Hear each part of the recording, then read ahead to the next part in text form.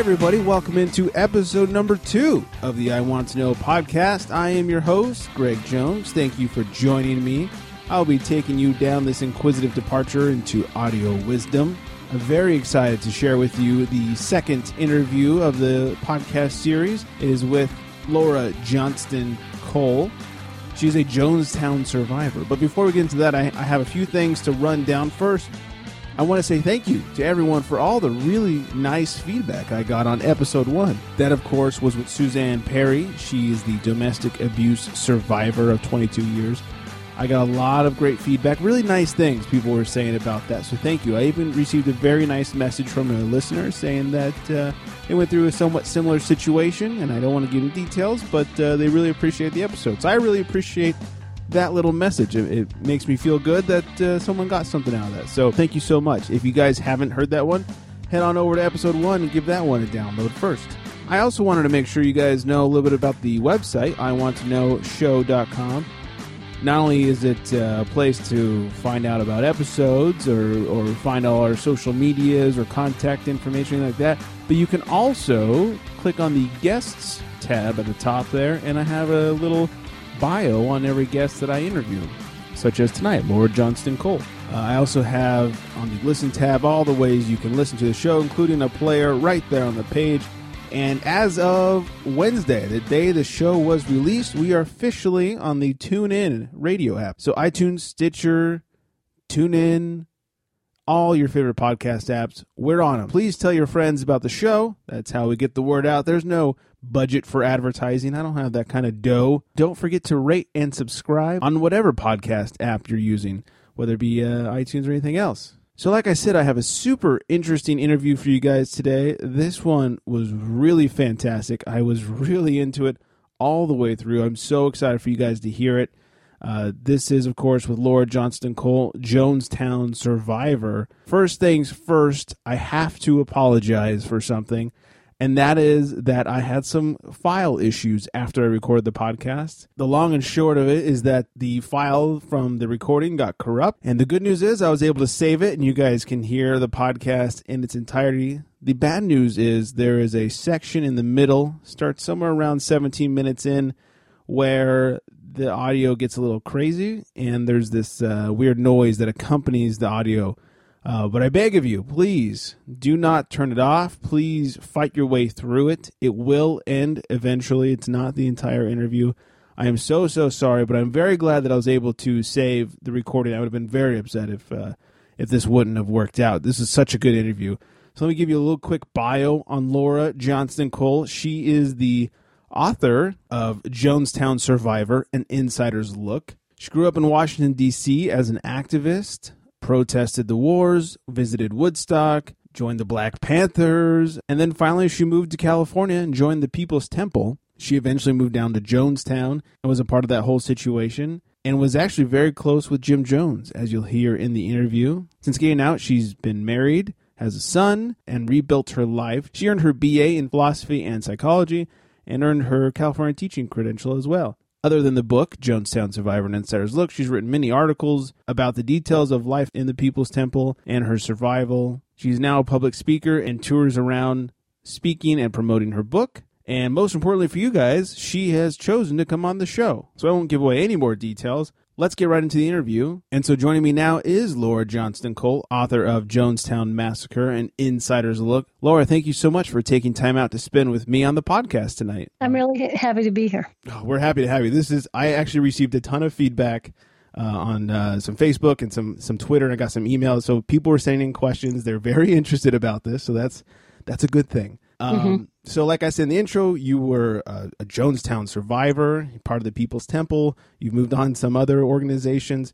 So maybe we could just start with how you fell into the People's Temple. I saw in your bio that you were part of the Black Panthers before that. How did this all kind of work into the People's Temple?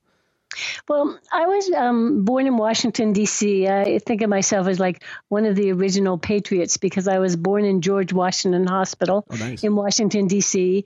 And my mother was an activist, but she had 3 daughters to raise as a single parent. So she kind of instilled it in me while she was really working hard to put food on the table and things like that. But she was always a Democratic chairperson for the district. And, we handed out hundreds and thousands of flyers over the years. So she was very involved in trying to make the world better anyway.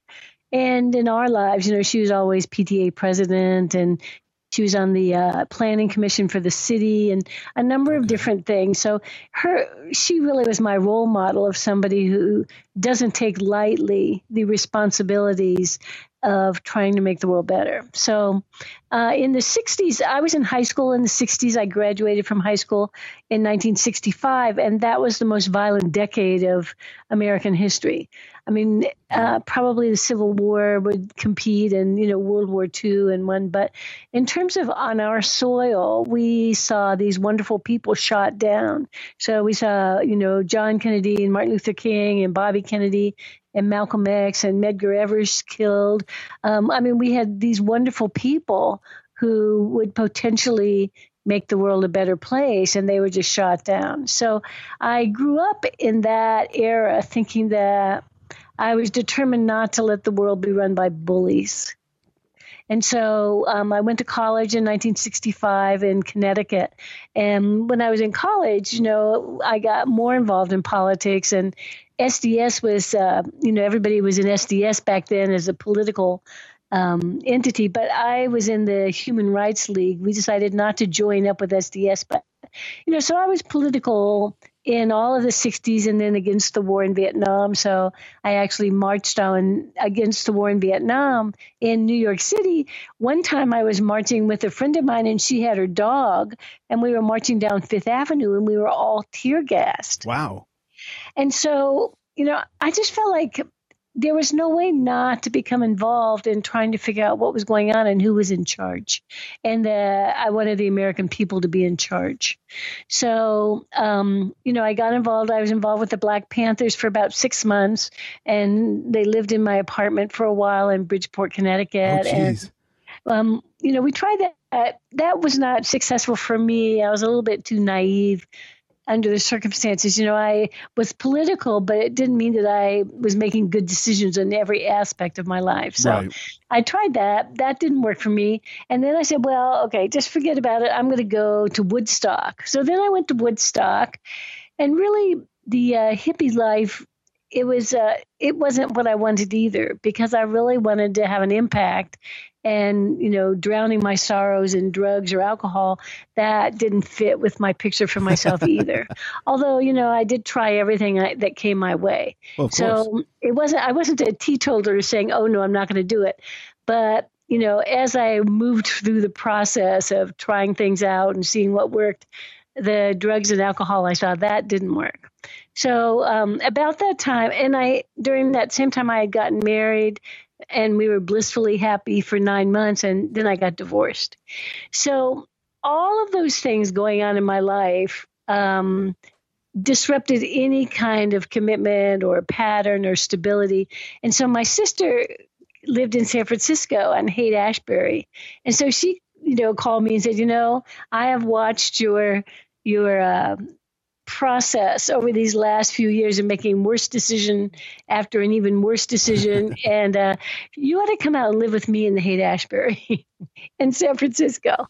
So I moved to San Francisco, and she worked in the legal field, and her friends who were attorneys, she had probably told them along the way my interests. And they said, well, there's this minister in Redwood Valley, California, and he has, people of all races in his denomination. He's very political, and yet he's very, human, and he has a wonderful family. He's adopted 6 kids of all races. And so that sounds like something maybe your sister should at least go look at. So for a couple weeks, we drove up to Redwood Valley out of San Francisco, so about a 2-hour drive. Yeah. We'd go up and go to the meeting. And then, at the end of, 3 or 4 weeks, my sister said, that's really not for me. I'm not interested. So then I arranged carpools. And so I went on back up. And so I came as a visitor for about 3 or 4 months. And then my life in San Francisco was getting pretty complicated also. I hadn't changed my patterns that much. And I decided, okay. And at one point, Jim pulled me aside and said, you really need to get out of the city and come up here. And he was pretty right. I don't know if he knew everything I was into, but he probably figured the worst, and that's probably what was going on. So anyway, then I moved in August of 1970. You moved into the People's Temple. And I moved into the assistant pastor's home to start with. And then about a year later, I moved in and I started living communally. And we had great communes all around People's Temple in Redwood Valley, and then later in San Francisco and Los Angeles, where people pooled their resources. And I just really loved it. I loved living communally. And I loved living, with the other people who were as committed as I was. And, we had the same interests and same activities and things. So, I mean, I fell in love with living communally then. And I haven't fallen out of love with that. Sorry. It sounded like it was a very positive experience in the beginning. Yeah, it was definitely positive. I thought when I first went in and I saw Jim Jones, I thought that I could probably do everything I was doing before in the political realm, and he would protect me from myself if I got ahead of myself. I did think of him as a protector, because I knew I was going to be political. But then he would come in and say, last night I spoke to Angela Davis. And then yesterday, in the morning it was Dennis Banks. And the other day it was Cesar Chavez.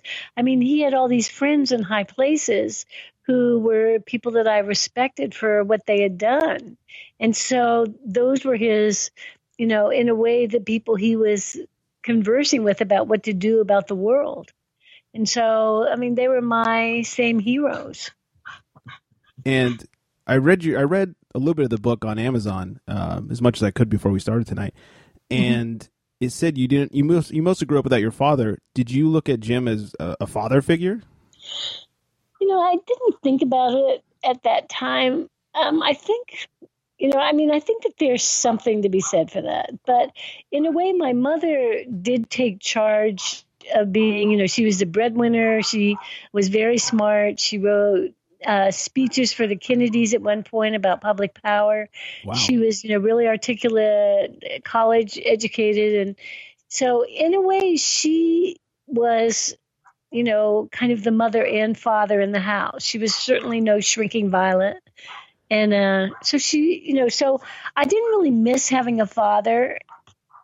Also, my father, he had his own issues with alcohol and other things. And so really pretty much around my whole life, I was happy that I was raised by my mother alone. When I moved into People's Temple, though, I think that looking back, I figured that Jim was really good at coming to the rescue or coming in when you were at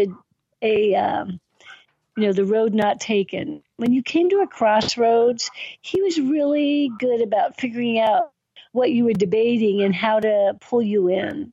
And so I think that he did notice that when I came in, I had, the background without not having a father, but also these other political issues. And I was always an atheist. I never believed in God, and especially not after November 18th, 1978. But beforehand, sure. So I wasn't looking for a religious leader, but I was looking for somebody who had character and integrity and who lived what they talked about. And so I think more than a father figure, I was looking for a role model who seemed to actually live what he talked about. That was really what I was searching for. That makes sense. It's still a strong figure in your life, of course. Right. So you joined in 1970. 1977, you moved down to Guyana. Is that correct? Right. So in 1970, I moved in and I started working at the welfare department, and I had lots of jobs in the temple. I drove a Greyhound bus. We had a fleet of 13 Greyhound buses. I drove the Greyhound bus, and I, worked at the welfare department. I wrote letters to get people out of prison or off probation or off of, be released into our custody. I helped kids get out of juvie hall. I helped people write appeals. The People's Temple was set up as a service organization. So we had attorneys who were available to help with legal issues. I helped people write appeal letters if they had been turned down by welfare or disability. We had soup kitchens to give people food. We had all these different programs. People were encouraged to move in communally. The average Social Security check of people in the temple, even in Guyana, was about $300 a month. So we had all these people who were living and not having enough to eat or not having a secure place to live. So People's Temple, or Jim encouraged people to move together and share resources. So, in a way that made money for him, but it was also a much better decision for a lot of people who were living in poverty. So it was a very full life. We lived a very full life, busy every minute doing one thing or another. So in the beginning, it sounds a lot like it was a bit of a group home or a halfway home to kind of get people going again. Yeah, there were many of them.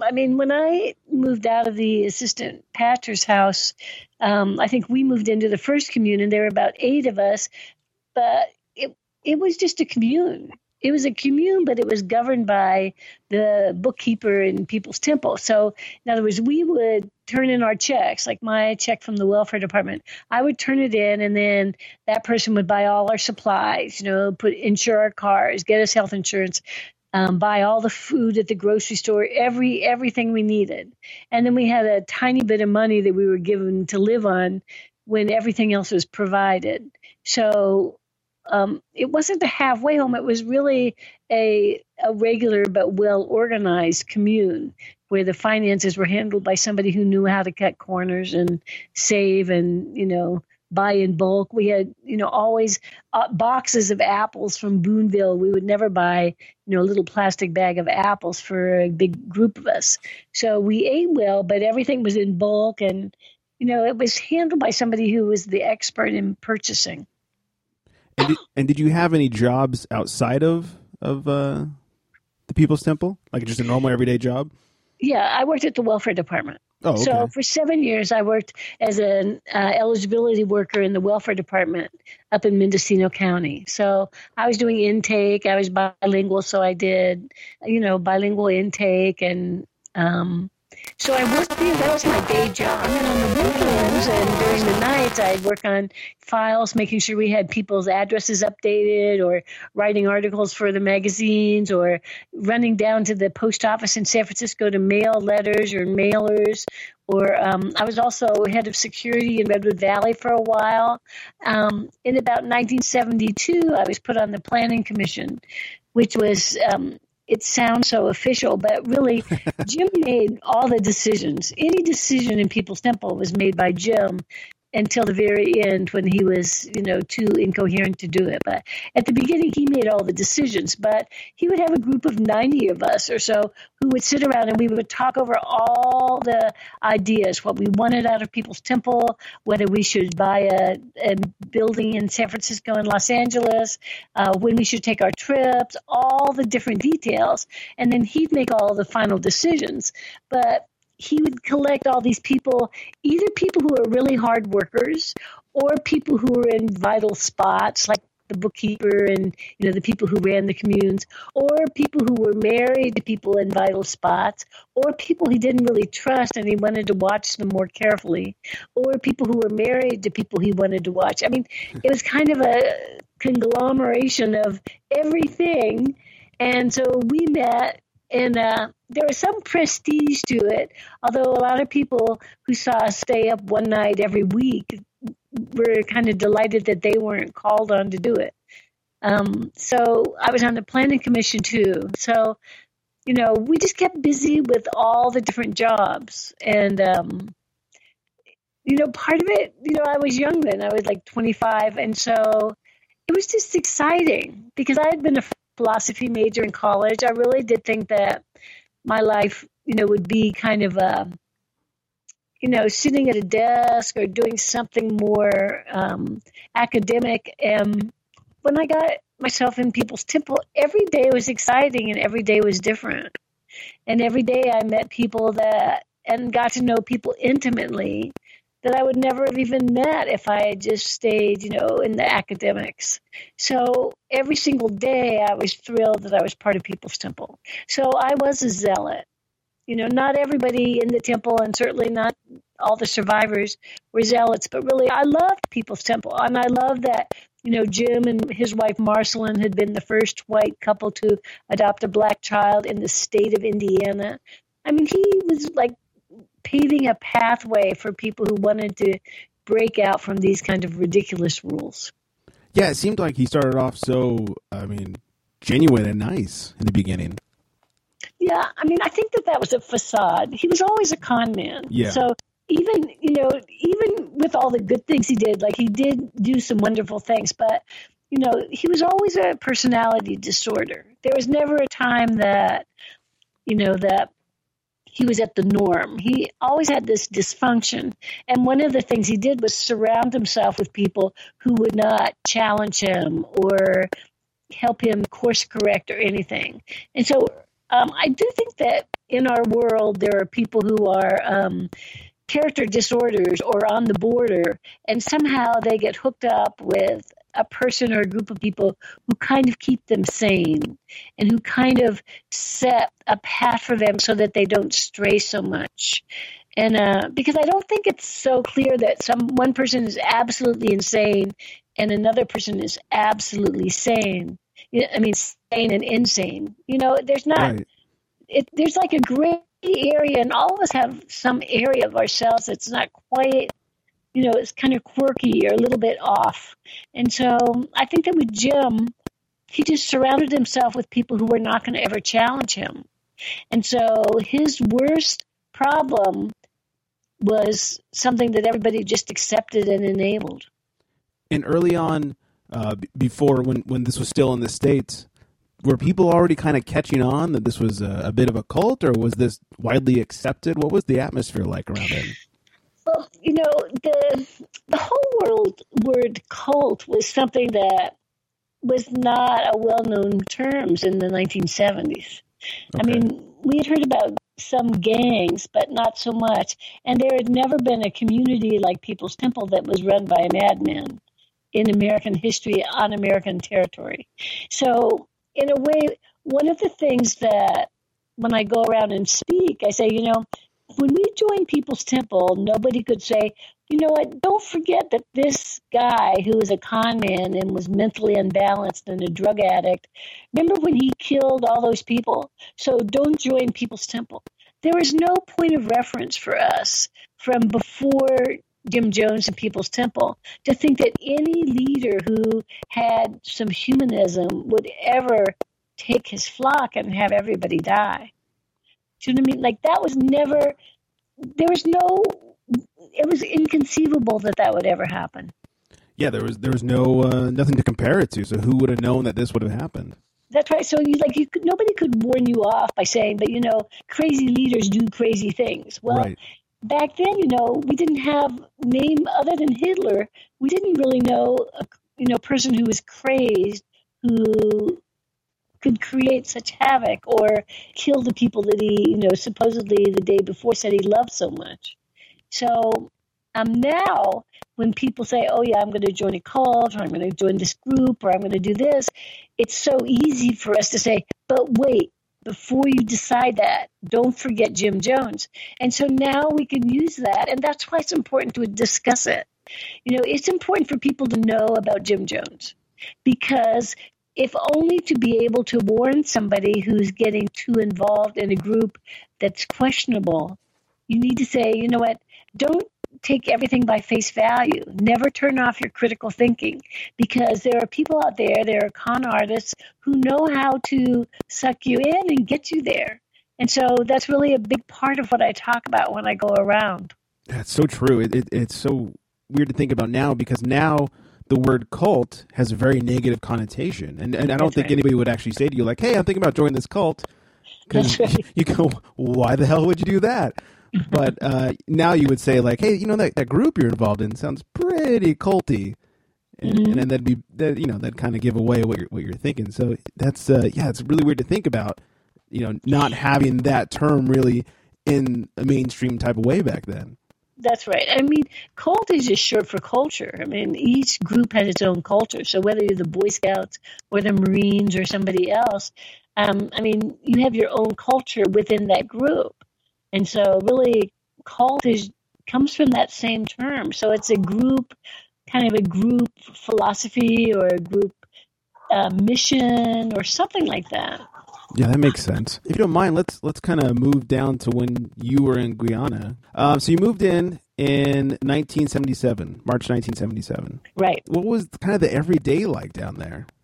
Well, it started out in 1975. About 100 members of the Planning Commission flew down to look at Guyana, and we flew into Jonestown, it's about an hour plane ride from Georgetown.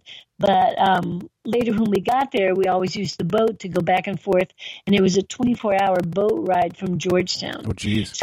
So Guyana is between Dutch Guyana, which is Suriname, and Venezuela. So a lot of people don't know where Guyana is, but it's right next to Venezuela. So we went down in 1975. The moment I saw Guyana and I saw the people, of all different races, like Guyana was half black and half East Indian, and then just a sprinkling of Chinese and white and English speaking and in the tropics. I actually thought it was just heavenly. It was the most spectacular country. From the minute I got there, I loved it. I loved the weather. I loved the people. They were engaging and wonderful. So when we went down in 1975, I had already fallen in love with Guyana as a place to go. So when we went down there, we said, okay, so how is this going to go? We're going to create our own utopian society here, 24 hours by boat from Georgetown, which nobody ever heard of. And so we were really remote. And the reason we got the property there was that Guyana and Venezuela had a border dispute, and Venezuela wanted that property back, and Guyana had to populate it so that it could show that it was actually putting it to good use. So because there was a border dispute, they allowed Jim to kind of settle there, kind of squatters' rights there, and settle and rent or lease that land. So that's how we happened to be there, but really it fit Jim perfectly because he really wanted it so remote that nobody would challenge him. And that's pretty much what he did. He made it so remote that not only were there no people around supervising or checking what he was doing, nobody could get there without him saying, okay, maybe even telling them how to get there, put him with a map. And also nobody could have outside information. So he was the sole teacher and lecturer about what was going on in the world. So he would listen to the BBC or some other international news, and then his paranoid mind would spit out something else, whatever he thought we needed to hear to strengthen our resolve to stay in Jonestown. So Jonestown turned into be something very remote and controlled. But when we went down in 1975, we just saw the agriculture and the community potential. Then in March of 1977, then we all went back to work in the United States. And in March of 1977, Jim asked me if I'd go down, and my job was going to be working in Georgetown. And what I would be doing is I'd buy equipment that would go into Jonestown, like all of our heavy machinery that was tearing down the rainforest and all the building we were doing and the roads and the laundry and all that stuff. We needed to buy all the supplies in Georgetown. There was no town anywhere nearby in the Northwest District of Guyana. So everything had to come from Georgetown or from the United States. So my job was to order everything that we needed for Georgetown, from clothes and glasses to the heavy equipment parts of things that fell apart or tires and food. So my job was we had a boat called the Cudjoe that went up and down the river. So I would fill the boat with everything, including all the fresh produce and everything. Then the ship would be gone, and I'd have 3 days to start accumulating the next trip. So it would go back to Jonestown, empty everything off, get ready, come back down, and I'd fill it again. So for about a year, that was my job. I would go into Jonestown from time to time, but my job was really in Georgetown to buy supplies. And wwho was doing, the heavy lifting, the construction? Was this members, or did they hire people? Yeah, it was all members. It was all members. Because, we had a lot of young people, and we had many people who knew about construction or could get trained. So we had our own electricians. We did hire the Guyanese at the very beginning to show us how to clear the land and how to grow some of the crops like the cassava and eddos, things like that. So we used the local people to teach us how to do things, but we had enough manpower that once we were trained, we would be handling everything ourselves. But, it turned out we were never going to be self-sufficient. There was no way for us to have,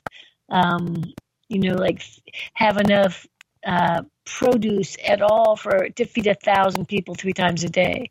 So even when we looked to the future about what Jonestown was going to look like, we knew we were going to have to be supplying some of our food goods and certainly the machinery and things like that. We were going to always have to buy additional supplies. So you were in Georgetown most of the time that everyone was down in Guyana, right? Well, I was in Georgetown for a year. Okay. And then the second year I moved back into Jonestown. And so I lived in Jonestown for nearly a year. And I worked on an agricultural crew in the daytime. And then, I would teach the kids Spanish at night. And then I'd work in the law office and do typing, until the wee hours of the morning. And then I'd go to sleep. So, we all had long days. We all worked 7 days a week until the early summer of 1978. We worked 7 days a week. There was no Sunday, kick back and rest. We were always working because we had so much to do. And, most of us focused on the community. Okay, what do we need to do now? We need to build more housing. We need to do this. And then Jim and his small circle of mistresses and secretaries, became really more and more diabolical because they were not in the mainstream of what was going on in the community. I didn't miss Jim Jones being around so much because I just love the community. I love the people that I sat with at meals. I love that we were all one big family. I love that there was no racism, that people seemed to be treated with dignity and everything. So my biggest fault was that I was so happy in Jonestown. I did not acknowledge enough that there were people who were unhappy there. I did not acknowledge that Jim, had so much power that he could decide anything about anybody in that area without challenge. So really my biggest regret is that I was so happy that I didn't, I did turn off my critical thinking, and I didn't think about, well, he doesn't look well. I hope he's making good decisions or sound decisions. He wasn't making sound decisions, and I wasn't paying attention. So was the atmosphere in Jonestown, was it a happy atmosphere, or were you maybe kind of turning on the blinders and not seeing what was really going on? I think that one of the most interesting and maybe even peculiar parts of what was going on in Jonestown. I think that my point of view was that when Congressman Ryan came down, we're kind of jumping forward, but for me, I was always happy in Jonestown. I never felt unhappy. I never thought I would leave. I was totally content. I knew that, it was a very kind of primitive time to be setting things up, and that once we got things together, everything was going to be better. That was my interpretation of everything that went on. Yeah. I thought we were working really hard. We'd work really hard for whatever, another year or 2 or 3, and then things would settle down and our community would be built and we could go ahead and flourish like we had done before. So that was my point of view. I could be right next to somebody who had a completely different point of view because we couldn't talk about what the negative parts were. Like, I didn't see the negative parts. I never had to edit what I felt. But in many ways, it was like Hitler's Germany when the kids could not talk, the parents could not talk in front of their kids because the kids would run and tell, whoever the local Gestapo about what somebody had said. So the people who were not happy in Jonestown, they just had to have their own communication with a few people and be very careful. And so the result was people who were happy there. I had no idea the extent of how unhappy people were. I just didn't know. We hear a lot now about, the fear tactics, the, the beatings, the whatever was going on. So you just weren't even around any of that. Well, I mean, I was around it, but, I thought of myself as a socialist, and I thought, here's Che Guevara, who lived a really difficult life, always on the move because somebody was after him. I felt that we were socialists and that we had to, and that the means would justify the end. That's kind of how I lived my life. If there was something that I saw that I didn't like say I saw somebody disciplined, or maybe I was disciplined. I mean, I was disciplined a couple of times also. So I could say, one time I was brought up on the public floor in Jonestown because I wasn't working hard enough. I was talking too much while I was, weeding the sweet potatoes or something, because I was a crew leader. So I had to model how to be a hard worker. So Anyway, so I was brought up saying that I talked too much when I was leading the crew. And so then, people would yell at me, and then I would be put on what's called the public services crew for people who had complaints about their work habits. And so then we had to run from place to place in Jonestown and take the showers at the, after everybody else finished taking a shower for the day, we do that. So it was like the consequence of not doing the best you could do was being put on the public services crew. So then I was on that crew for a week. And then I became the crew boss of the public services. So it flipped around. So it wasn't like you were forever going to be, in one spot. You would have a consequence for your behavior, and then you'd move on and somebody else would have a consequence and somebody else would. So looking at that whole picture, I'd say, okay, well, I need to shut up when I'm working, and so I'll just do that. Do you know what I mean? So I didn't, in a way, my feeling was opposite, that if I had never been touched, if the only people who were ever called on the floor or held accountable were, the kids, or people who were Black, or people who were Hispanic, or people who were, not on planning commission. Yeah. For me, I felt that I wanted to be held accountable just like everybody else. And so for me, it made me feel more part of the family, that I wasn't considered an untouchable, and that I was held accountable. And so that was my perspective, but somebody else might have had a whole other perspective. So I think, so it's kind of hard to explain, but I think if you're in a big family and everybody is treated the same way, then it creates a kind of a collaboration or a friendship or an intimacy that is wonderful. And I was feeling that I was part of this huge family of all those races, of all these different people who were so interesting and had such great points of view and insights.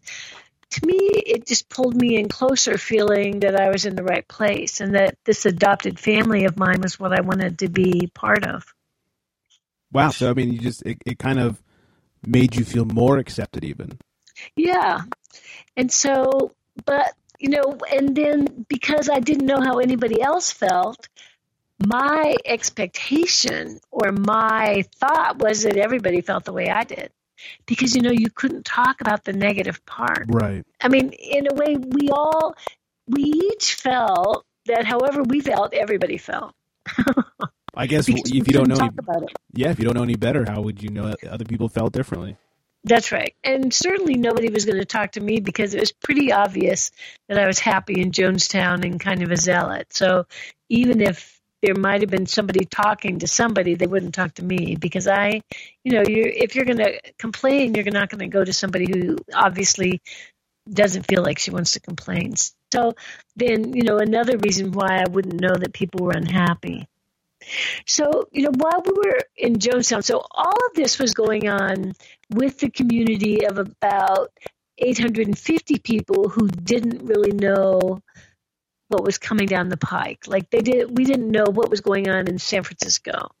And so all of us who lived in Jonestown, we were living and creating this community. And, whether you liked it 100% or, 30%, we were all working in this one effort. And so what was happening, though, is that in San Francisco, there was a whole other thing happening. People were beginning to wonder why Jim Jones had so much power in San Francisco politics.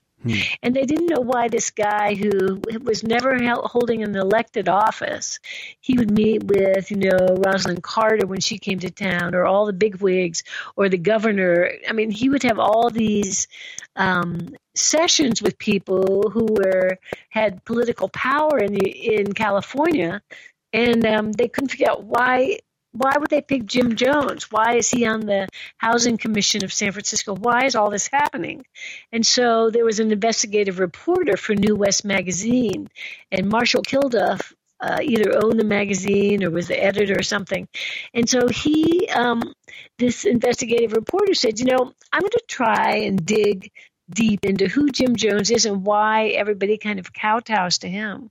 Who is he that he never gets questioned? There's never any negative press. So while we were in Guyana and really focused on Guyana, everybody in San Francisco was letting Jim know that there were problems on the horizon.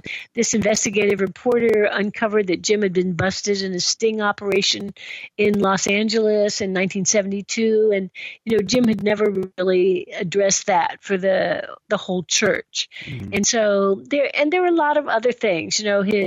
He was found to be inappropriate in different settings. He was in places with judges in San Francisco that nobody quite understood how he could get that close attention in different cases that were going on. And so there were some different issues on who he was and what he was doing. And when we had been in San Francisco, Jim had worked out a way to, like if Mayor Moscone was having a business meeting or a conference, he could call Jim and say, you know what, I'm going to have a press conference in 45 minutes about this meeting we're finishing up, and there's nobody here to hear the press conference. And so Jim said, well, okay, I'll handle it. And he'd bring 300 people by bus and drop them off for the press conference. And all of a sudden he looked super popular. Yeah. So all the politicians realized he had all these people and the buses to bring them over to wherever they wanted to go. And so Jim was able to, fill that need for local politicians to make them feel popular and supported by all races and, looking progressive and all that. So Jim won a lot of friends because he was able to provide the people, people power.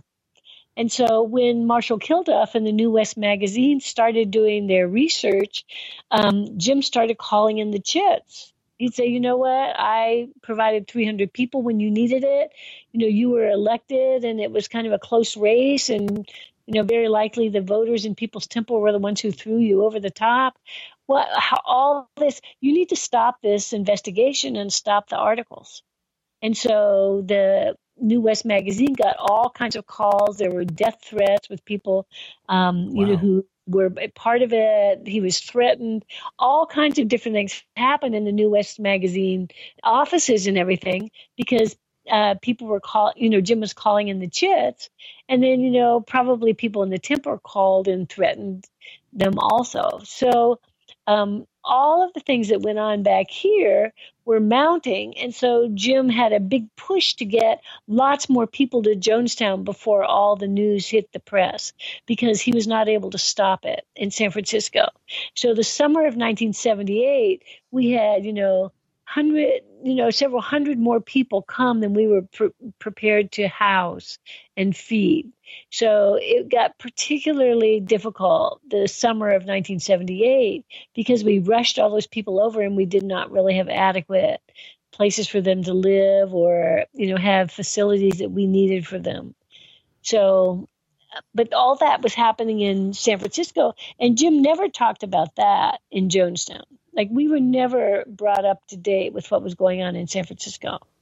And did his, starting around that time up until, right before the end, did his demeanor change a little, or was he very kind of cool and collected towards the public?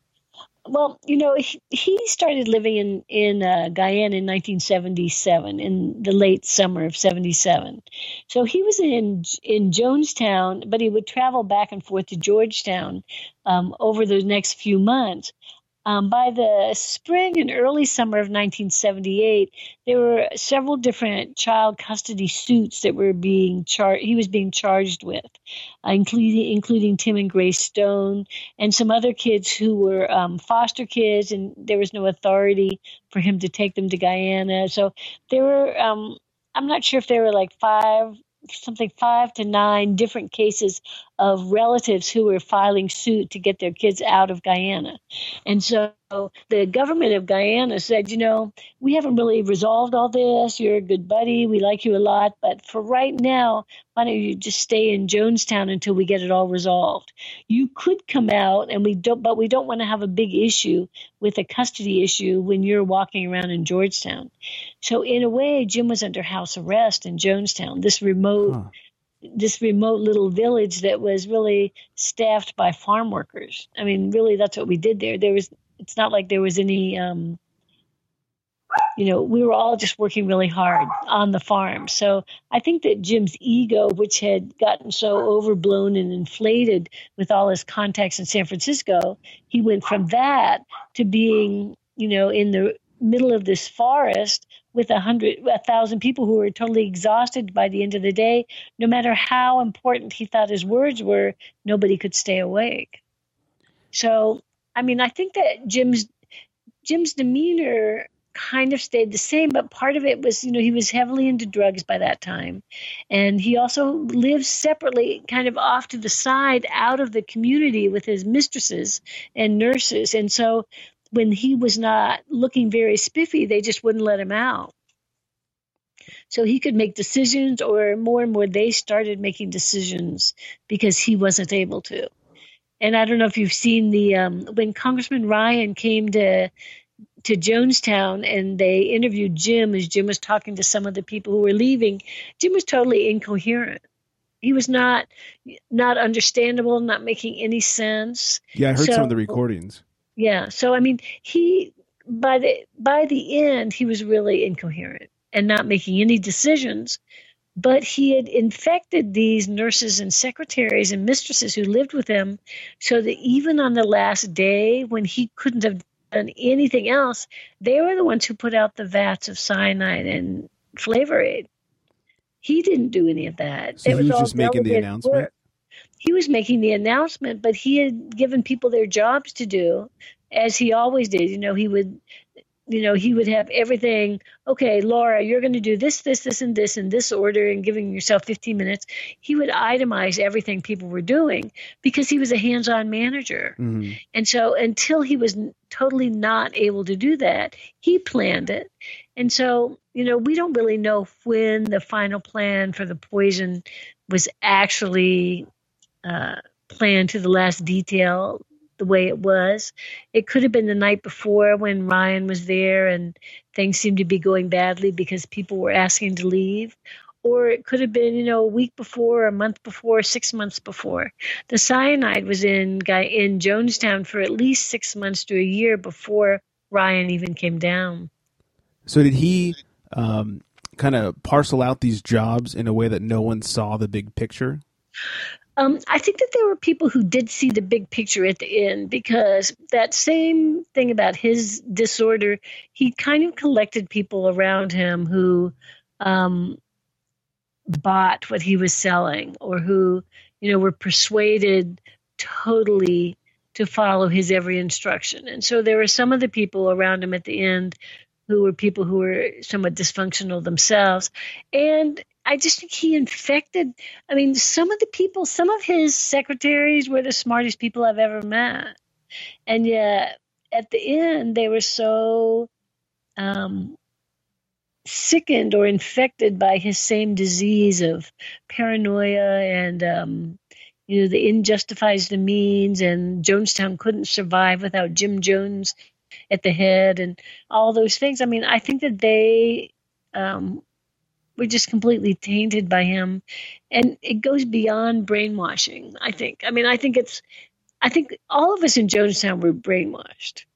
I mean, I was brainwashed into not noticing what I should have been noticing. But there were people who were beyond that who had really picked up his psychosis. And so they were the ones who worked closest with him and were people who saw his decline. And rather than pull back or say, okay, I'm not going to be part of this, I'm not giving him any more drugs, I'm not covering for him anymore, I'm not going to do this code of silence, they just all gave up and went the whole way with him. Wow, that's so weird to think about nowadays. It is, yeah. So, not jumping, but moving a little differently, you happened to miss the big event. That's right. How did this come about? I mean, how lucky? Yeah.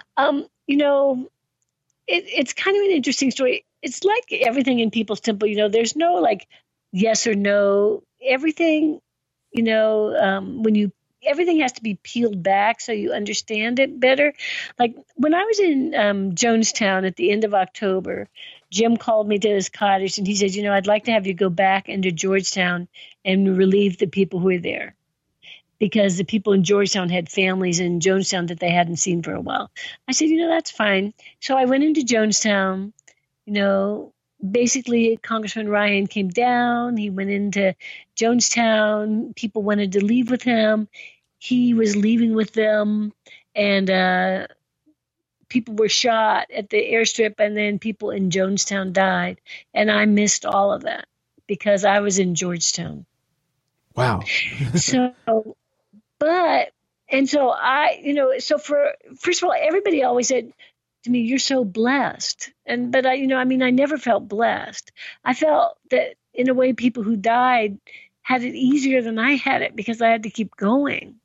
And so, I never felt blessed. I always felt, why would I be blessed when there are all these absolutely fantastic people who died? It just doesn't make sense, which is why, the atheism kicks in.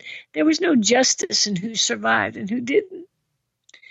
So, but I think the thing that, so when I first came back, I thought it was a fluke. In fact, even, when I wrote my book, I said, I think it's a fluke that I just survived. Mm-hmm. But really, there was no fluke in People's Temple. Everything was planned. Everything was anticipated. So I thought more about it. And it turns out that in Georgetown, the woman who was kind of running the house was Sharon Amos. And she was someone who had worked with me at the welfare department for 7 years. Okay. And I had been her driver around San Francisco up to Redwood Valley when she was too tired or sick to do it. So we had established a relationship over these 7 years that, we were really good friends and I respected her a lot. So she was the person in charge of Georgetown. So when everything was going on in Jonestown and people were dying, Jim sent a coded message to Georgetown and to San Francisco and Los Angeles and Redwood Valley, the people who were still back there getting people ready to go and doing all the work. He sent a message saying everybody is dying in Jonestown and you need to all kill yourselves. It's a revolutionary suicide and you need to all kill yourselves. So he gave the message to Sharon Amos in the Georgetown house. She sent me across town to get the basketball team that was in town because 2 of Jim's sons were on the basketball team, Stephen and Jimmy, and some other people who were involved in, some decision making. So I had the car. So I went across town. I brought the basketball team home. And then Sharon met with Jimmy and Stephen and some of the others up in a back bedroom in the house in Georgetown where 50 of us lived. And she said, Jim said we're supposed to all kill ourselves. And so Stephen Jones, Jim's 19-year-old son, said, absolutely not. We're not doing it. Can't I get out to Jonestown? I want to stop what's going on in Jonestown. But, there's no quick way to get to Jonestown from Georgetown. Right. And so there was no way he could stop everything that was going on there. But in the Georgetown house, he said, we are not following that instruction. Everything is over. We're not doing it. And then he got on the phone and called Redwood Valley and San Francisco and LA, said, we're not doing it. Disregard that message. We're not doing it. It's all over. We're not doing any of that. Stop it. And so he literally stopped the whole momentum of what might have happened if Jim's message had been followed. So it could have been so much worse. It could have been so much worse. So he stopped it. The rest of us in the house in Georgetown, we had political meetings to go to and talent shows and all these other activities that we had scheduled. So we all left. We didn't know anything about that conversation with Stephen and Sharon Amos. Mm-hmm. So when we came back a couple hours later, the Guyanese Defense Force had taken over the house, and they had us all sit in a circle in the kitchen, all 45 or 50 of us, in the living room in the kitchen. And while we were sitting there, they brought out the body bags of Sharon and her 3 kids. Oh, geez. Because she had followed the instruction. And that was the first most of us knew anything about what had gone on in Jonestown. Wow. That's so deep. Do you think if you were in Jonestown at the time, would you have been a part of the group? Or? Yeah. I can't imagine watching people I loved all die and thinking that I could ever go on. It was hard enough for me, and I wasn't there. Going on really was very difficult for all of us, I think. But for me, if I had been in Jonestown and I saw, the children die, and I can't imagine surviving that or wanting to survive that. So I don't really have a question about Jonestown if I had been there. Yeah. So what were some of the long-term effects after that? Well, what I did is I came back to the United States, and I went to get my passport, and they said, well, you can't have your passport because you owe the government $500. And I said, well, how could I owe the government $500? I haven't even been here. And they said, well, that's how much it costs to bring you back. And I said, well, I didn't even want to come back. And they said, yeah, but you had a subpoena to appear before the grand jury in San Francisco. You had to come back. I said, yeah, but that's not my problem. That, you've created that. That's not me. But they said, you got to pay the money. We're holding your passport until you pay the money. And so that was one of the things that, in a way, pushed me to get my ass going, because I knew I didn't want them to have my passport. And so I just went to work. So like the very next Monday, I went to Kelly Services in San Francisco, and I said I'd been traveling in the South America and all around. So that's why I had no job history for 2 years. And I just got a job, and I went to work, and I started earning money, and I got my passport back, and I got money that I could give some of the other survivors who, didn't have resources. And so, it worked out that was one thing, that the unintended consequence of them telling me I couldn't have my passport actually did help me in the long run. So I went to work, and I worked. I started going to school at night, but I was really unhappy on the weekends because there were no classes. So I could work all day, go to school all night, and then Friday night after work, I was never somebody who goes to malls or shopping and TV. That's really not who I am. I wanted to be an activist. I want to make a difference. So I started going around Synanon, and I don't know, did you ever hear of Synanon? Yeah. Chuck Dederich? Yeah. I looked it up a little bit and read a little bit about it. And So Synanon was a a residential drug rehabilitation facility. I didn't use drugs, but Synanon was alive 24 hours a day. They had all these addicts who were kicking heroin, and they had all these different projects and all these different things. It was kind of like a city unto itself. And so it had stuff going all the time. And I was totally, ADD at that point. I had to have something going every minute.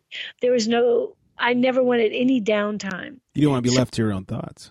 Yeah. I just had to stay busy. Yeah. I didn't know how to make it otherwise. So I stayed around Synanon and played the Synanon game, which was their kind of group therapy to get drug addicts off of drugs. But it actually was a therapy that helped me a lot, because you could sit in a group, and for about the first 3 years, I just cried in every Synanon game. I couldn't even talk about it. I couldn't address the specifics or anything. But even as I was sitting there, I'd be sitting next to somebody who, whose mother had cancer, or who, I don't know, fell and broke her back, or whatever it was.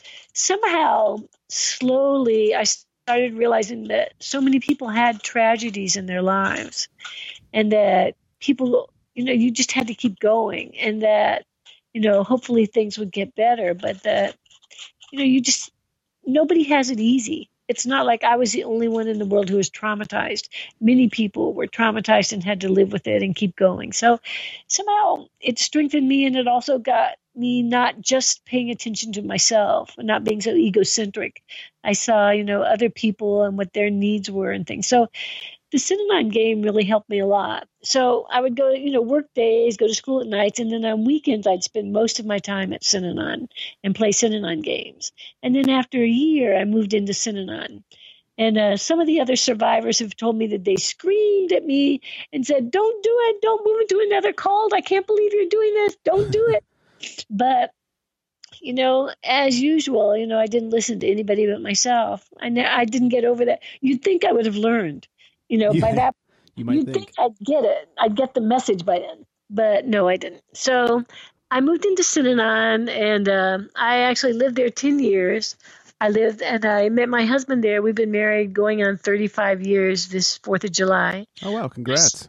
Thanks. My son was born in 1989, and then Synanon closed down in 1990. And so I said, well, I guess I have to get my ass and go to work. So I went back to school, and I got my bachelor's in psychology and philosophy. Then I started getting my teaching credential, and I'm a bilingual teacher. So, I got my clear credential and everything. And so then I taught for the next 25 years. So over that period of time, I kind of built my own foundation to keep going. So I had a family, I had a good job, I had a profession. Things were going well for me. I had become a Quaker in the early 90s. So by 1998, the 20th anniversary, I said, I have to figure out what happened on my watch. How could I have been so oblivious to everything that happened? Yeah. And so at the 20th anniversary, I revisited all the survivors. We got back together, and really we have been having really kind of intimate settings for the last 15 years, just trying to figure out what the hell happened. How did it happen? Who knew what? Why didn't I see it?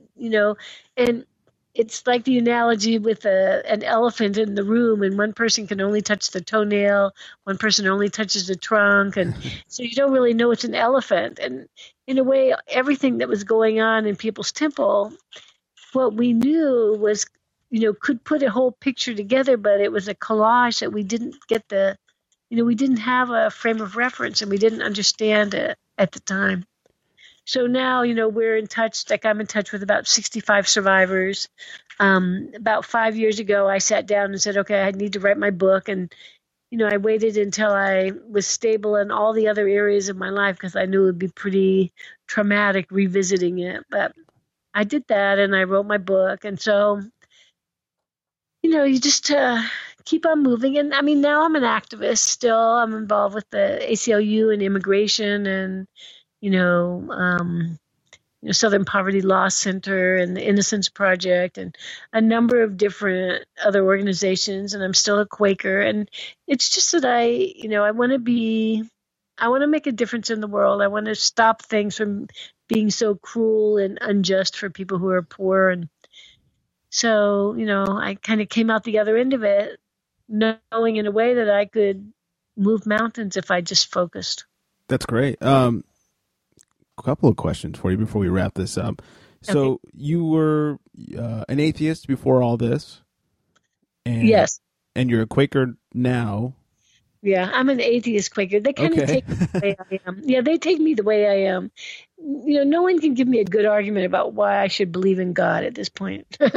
Hey, I'm with you on that. I just, from what I know, and which is very little, so excuse my ignorance, but from what I know about Quakers is they do believe in God. And they believe in an inner light and that there is good in all people. And so, and I try to believe that, and most of the time can believe that. And so, yeah.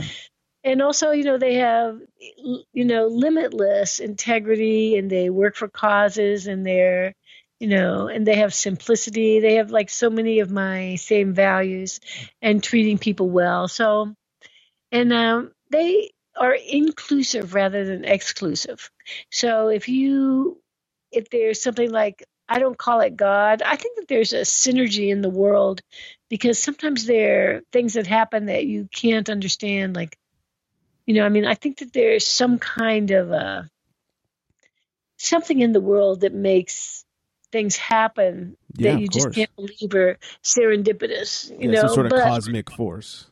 Yeah, there's something there, but it's not fair, and it's not, it doesn't treat good people properly. It gives sometimes bad people survive more than good people. And so, I don't understand any of that. But I think that Quakers, the other part of it is I belong to the Quakers who have silent worship. And so, we sit in a group and we don't have to talk. We're together enough that we don't have to talk to each other to share being together. And so that silence resonates with me. I really love that part. So I love the inclusivity and that, you can be in a room with somebody quietly. You don't have to, interrupt their flow or have them interrupt yours. You really have your space, but you're kind of cherished in that group. I love that part. That's very cool. And so to all those people out there that thinks it's the guy that makes oatmeal, it's not. That's right. That's right. One last question for you, and then I'll let you go. All this cult talk, a big documentary was released recently, Going Clear, which is the Scientology documentary. Right. You obviously were in the middle of one of the biggest cults ever and one of the first ones. Do you think that Scientology is a cult? I'm kind of careful what things I study, and that was a little too close to home for me to watch the documentary, and so I haven't watched it. I do believe that there are cults all around us. I think that Semper Fi and the Marines create a cult. I think that, many churches that tell people not to vote or how to vote are cults. I think that we're a society of cults, and I would not be surprised if Scientology is not one also, but I haven't studied it enough to be able to identify it. But I know that our culture, we call it gangs if you're poor and live in a drug-infested area. We call it gangs, but really that's a cult too. So, I think that our society breeds cults and breeds leaders and breeds people who tell other people how to think and what to do and how to dress. I just think even, on Facebook, sometimes people say, oh yeah, when I see, young men with their pants down below their butts, we ought to, do whatever we ought to do to them.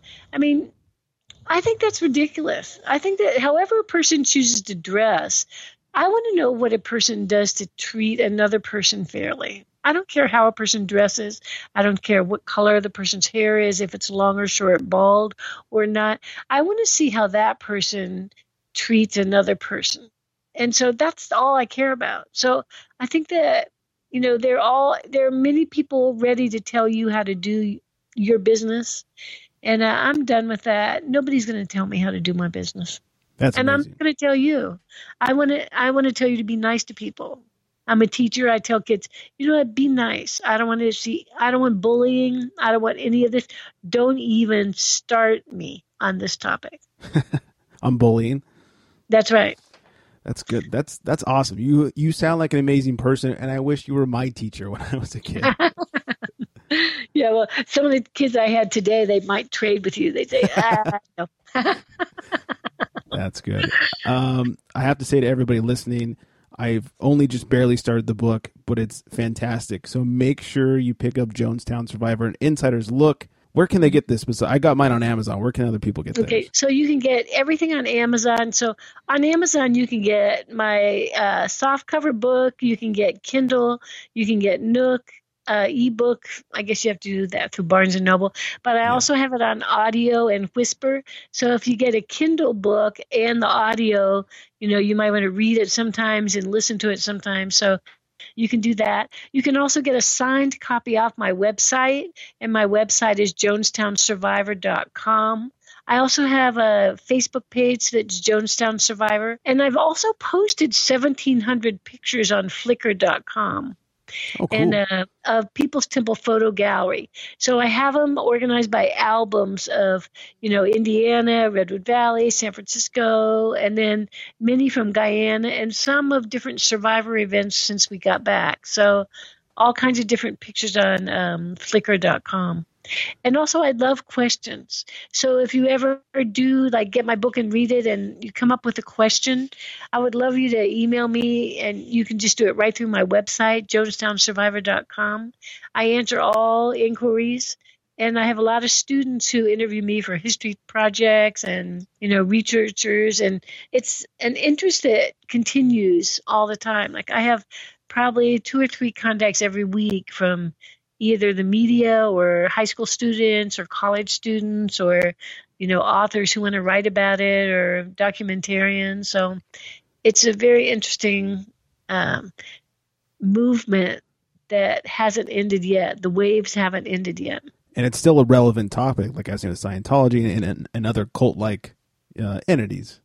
That's right. So that's very relevant still. So thank you so much for hanging out and telling me all about this. I really, really appreciate it.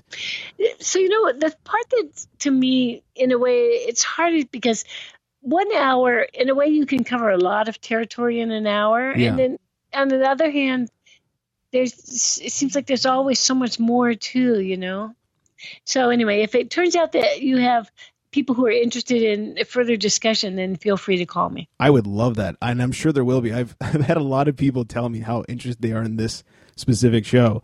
Good. So good. My guess is I'm going to get a lot of questions, and I hope I do. And if I do, then I would love to do a follow up. I think that'd be so awesome. Okay, that'd be great. I'd love it because the part I didn't say is it looks like I do oral history of survivors, and I've already done 10, and now I'm going to do 2 more this year, coming up pretty soon.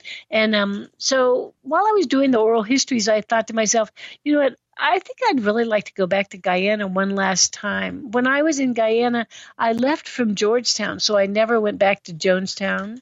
I know it's all overgrown in rainforest and everything, but anyway, I said, well, let me just see if anyone else is interested. So I sent it out to the 65 survivors I'm in touch with, and within 24 hours, 22 people said they wanted to go back. Wow. For a visit. So the tentative plan is in October, a group of us is going to go back to Jonestown. That'll be really cool. So anyway, just things keep happening. It's not a finished subject yet. Yeah, apparently. Wow. And once again, it's jonestownsurvivor.com, and we will have links up on all of our web pages and social medias, iwantaknowshow.com and Facebook and everything else. So thank you very much. Thank you so much. It was really a pleasure talking to you. A huge thanks again to Laura Johnston Cole for joining the podcast. Don't forget to check out her book, Jonestown Survivor, An Insider's Look. You can get that on Amazon. I have a link up. If you go to iwantaknowshow.com, click on the guest page, click on her little bio. There's a link to Amazon where you can buy it. Or, hey, if you guys are going to buy anything from Amazon, we have a new sponsor, which is Amazon. Just go to iwantaknowshow.com, click on the banner at the bottom of the homepage, and it will not cost you anything extra when you're buying your Amazon goods. But it will kick a couple of percentage points our direction, help keep this show free for you guys, the listeners. There are a couple of things from the interview I thought I should explain just to make sure everybody knew exactly what was going on. The first is she mentioned Congressman Ryan. Congressman Leo Ryan led a bit of a search party down to Jonestown in the days leading up to the massacre and was ambushed on his way out. As he was in the plane, he was shot and killed, along with people from his party, as well as people he was trying to help escape from Jonestown. A very sad situation. Also, she mentioned Synanon. The Synanon organization was initially a drug rehab program that was founded by a man by the name of Charles E. Diedrich in 1958 in Santa Monica, California. By the early 1960s, Synanon had also become an alternative community, attracting people with its emphasis on living a self-examined life, as aided by group truth-telling sessions that came to be known as the Synanon Game. Synanon ultimately became the Church of Synanon in the 70s and disbanded permanently in 1991 due to many criminal activities, including attempted murder of which members were convicted, and civil legal problems, including losing its tax-free status with the IRS due to financial misdeeds, destruction of evidence, and terrorism. It has been called one of the most dangerous and violent cults America had ever seen.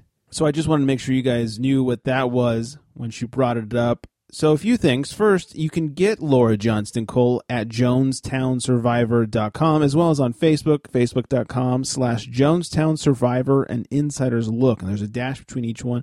Or you can just go to IWantToKnowShow.com and click on the link from her bio. A few things to cover before we get out of here. First is she told me off the air that she would love to do a follow-up show. So if you guys have any questions, you can send them to me, and maybe we can get a whole second episode out of this. You know, she is looking to go down to Guyana once again and kind of revisit the area. So that would be very interesting stuff to ask about. And I'm sure you have questions that I should have asked. You can also ask her directly by going to JonestownSurvivor.com. She welcomes the questions. She's very good at responding to people. So once again, thank you so much to Laura Johnston Cole, author of Jonestown Survivor and Insider's Look.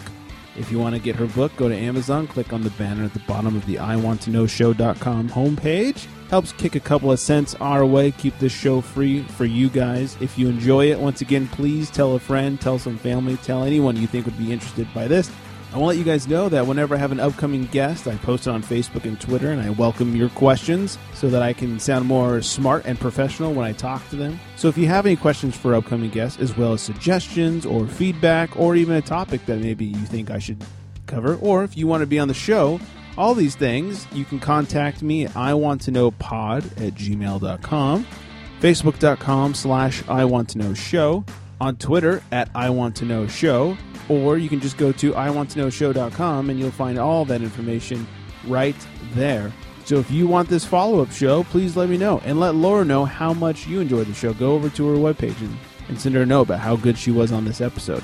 Sorry once again about the technical difficulties. There's nothing I could do. I'm just glad I was able to save the file for you guys.